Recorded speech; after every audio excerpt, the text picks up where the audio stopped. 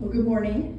I am very thankful to be here. I'm thankful to Father James for inviting me, and especially for the leadership that he's exhibiting in this area to gather us, Pittsburgh folks, that are they call us out of the burg, to gather us together. So it's great to build that fellowship, and I'm appreciative for that and for this opportunity. I bring you greetings from Church of the Great Shepherd, particularly from our rector, Father George, and Deacon Phil, and myself, and the whole congregation. So happy to be here. Why don't we open in a word of prayer? Heavenly Father, we're grateful to you for every day you give us. We're grateful for this beautiful morning that we can gather together to worship you. Pray, Lord, that you would be honored at all that goes on this morning here, that you would draw every heart closer to you, that we would honor you with our thoughts and our actions.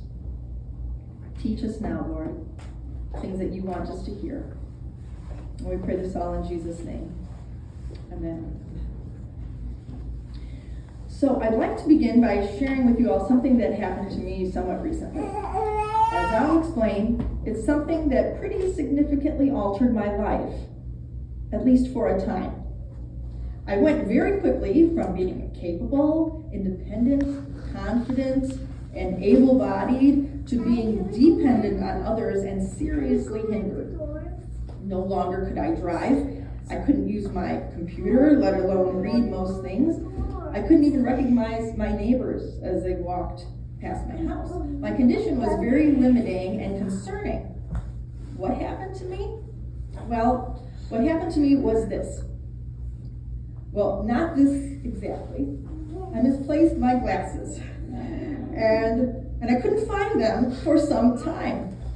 Now, my vision is pretty lousy, which is why this was such a big deal. You know the eye chart at the optometrist's office with the big E?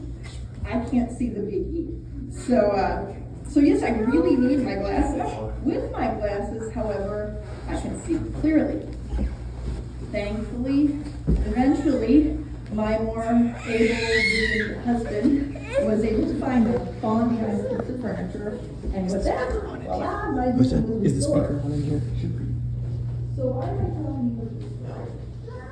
Well, I wasn't asked to give a title to my sermon this morning, but if I was, I think I would call it, "What Glasses Are You Wearing?" I'm supposed to record. What glasses are you wearing? You see, the glasses you wear or don't wear, the lenses you look through, are quite important. So more on this later. But for now, let's examine the gospel reading Deacon Mary just read to us a little bit together. The passage that she read is from the 10th chapter of the book of Matthew. The context is this. Jesus is sending out the 12, 2 by 2, into surrounding villages to preach the kingdom. The preach of the kingdom of heaven is at hand, to heal and to drive out demons. It's a rather long section with almost the entirety of chapter 10 being dedicated to the instructions of Jesus. It's a red letter chapter, as it were. Almost all the things it contains are the words of Jesus. Our gospel reading was only a part of that, taken from the middle of his speech. As you may recall, that section that we read begins, "I am sending you out like sheep among wolves, therefore be shrewd as snakes and innocent as doves. Be on your guard against men." And then it goes on to list many things, quite unpleasant things, that will happen to them as a result of their message. For instance, they'll be flogged, handed over to governing councils, and brought before important leaders. Then he goes on to talk about betrayals, and those of the worst sort among family members, betraying each other unto death. He talks about persecutions, about standing firm to the end, and fleeing from one place to the other.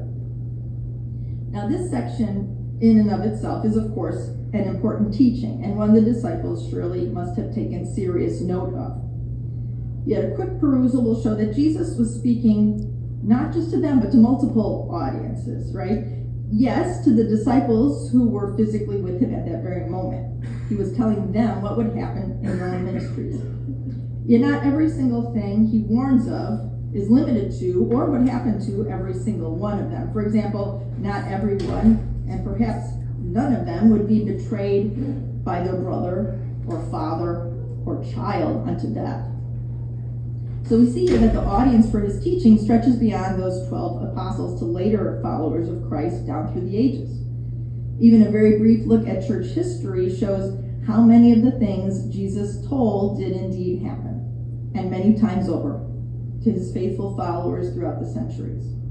For all of them, and for us, it is good to note that Jesus foretold such things, so that when persecution came, they would know to expect it. As it says in 1 Peter, do not be surprised at the painful trial you are suffering, as though something strange were happening to you. This is something that has been true for Christ's followers throughout time, even to the current day. There are places in the world right now, as you know, where Christians suffer persecution, and we can see that our own land is becoming increasingly hostile to Christians more and more.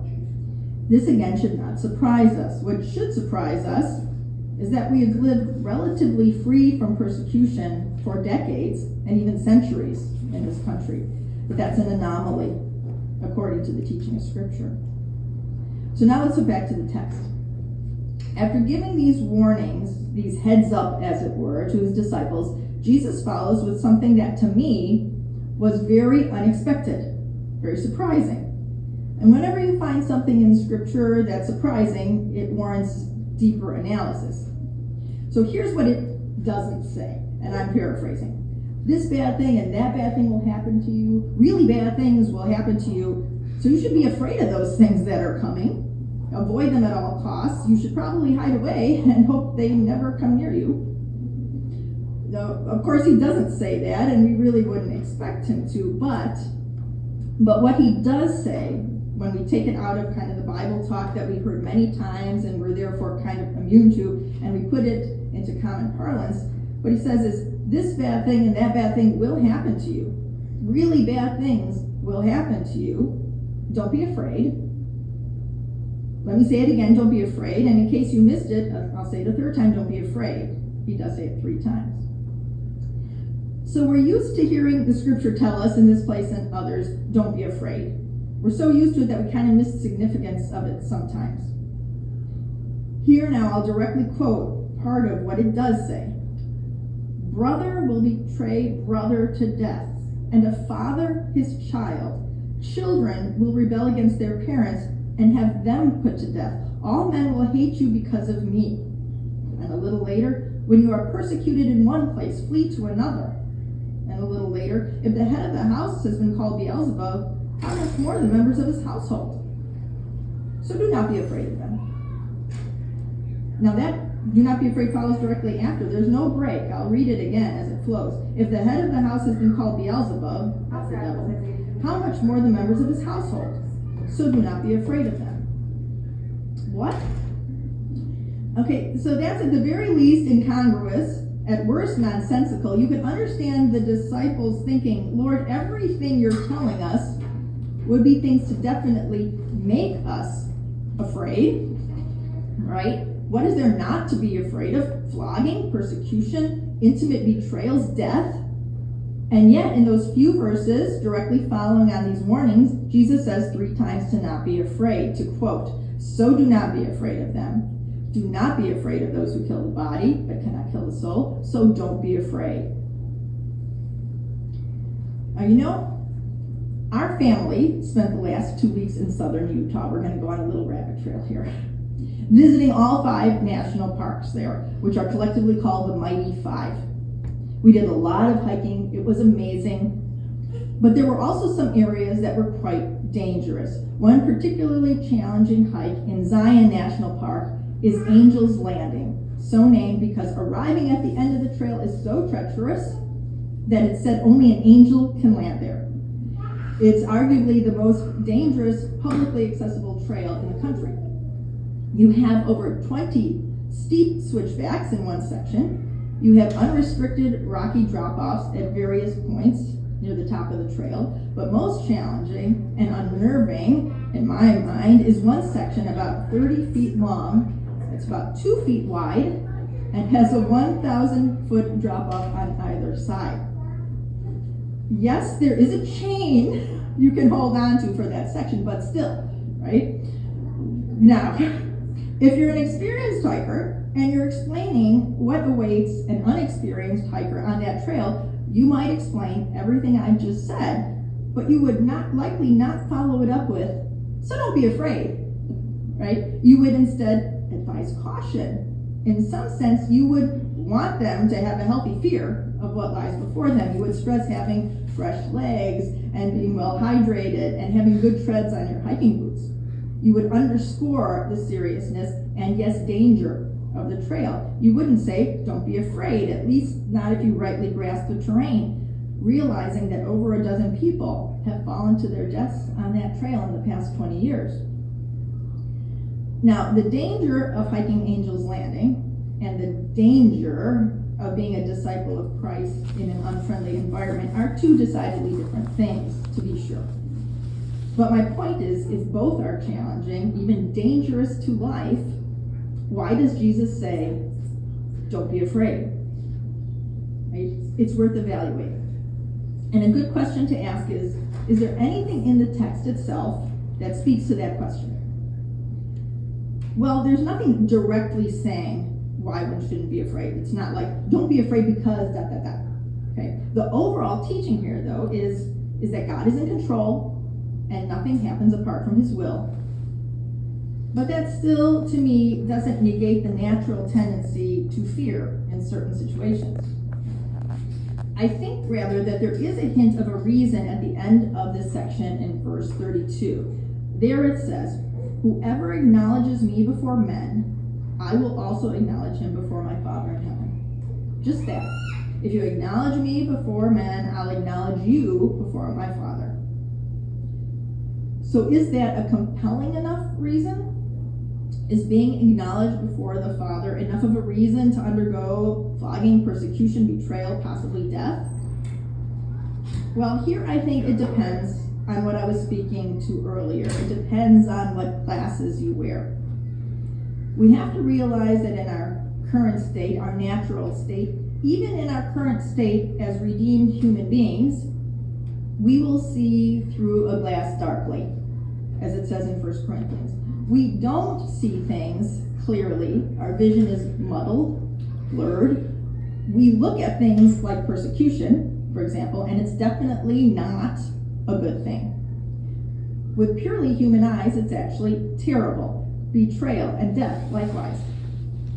In what ways are these things anything but things to fear, to dread, to avoid? And so they are, right, with natural sight and comprehension.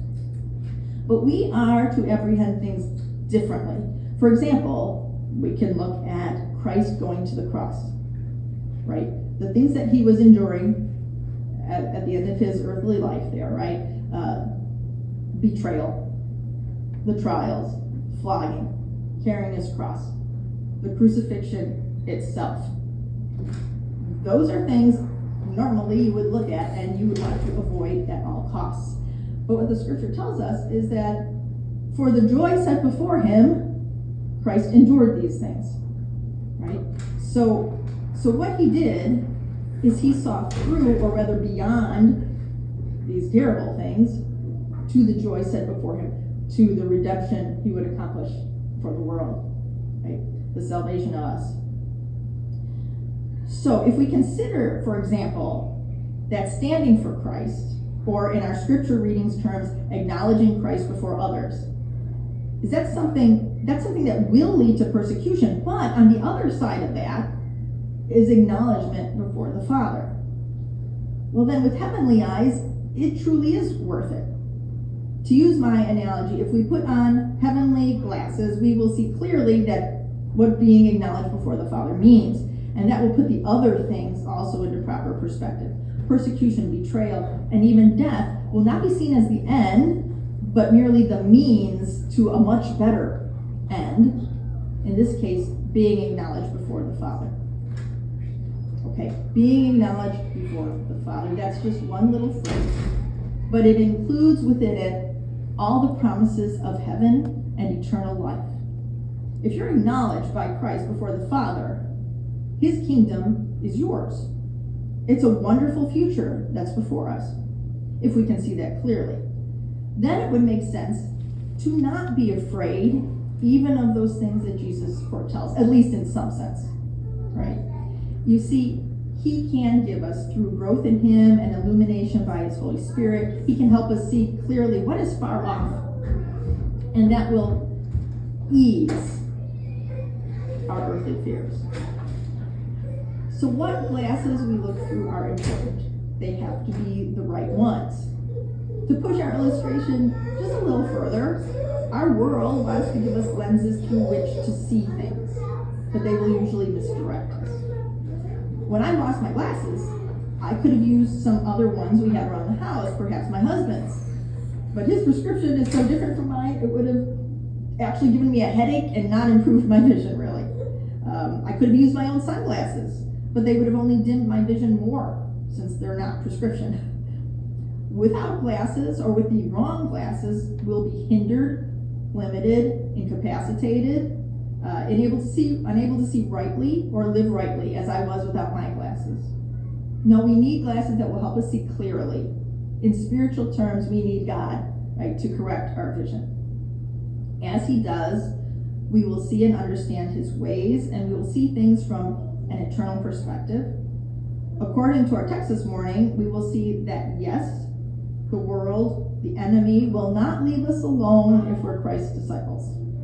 We will need to hold fast to him, to his word, to his church, to his people throughout our earthly journey. Sometimes things will go more smoothly, but other times our world will be rocky, challenging, even dangerous. Those are the times that we really need to keep our glasses on, to keep our vision clear. As we do so, as we learn to more and more see things through the eyes of Christ, we will not only walk less in fear, but more in faith and confidence. The confidence that at the end will be acknowledged before the Father. With that confidence, we can undertake whatever Jesus says lies before us, the easy or the challenging. So, I'll ask, what glasses are you wearing? Do yours tend to clarify things from a heavenly perspective or a worldly one? Do you need to swap out your current pair for one more God-focused?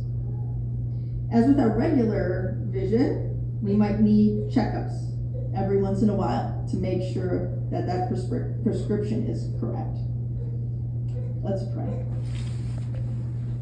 Dear Heavenly Father, you give us so many gifts. One gift is your leading. One gift is your insight, your vision.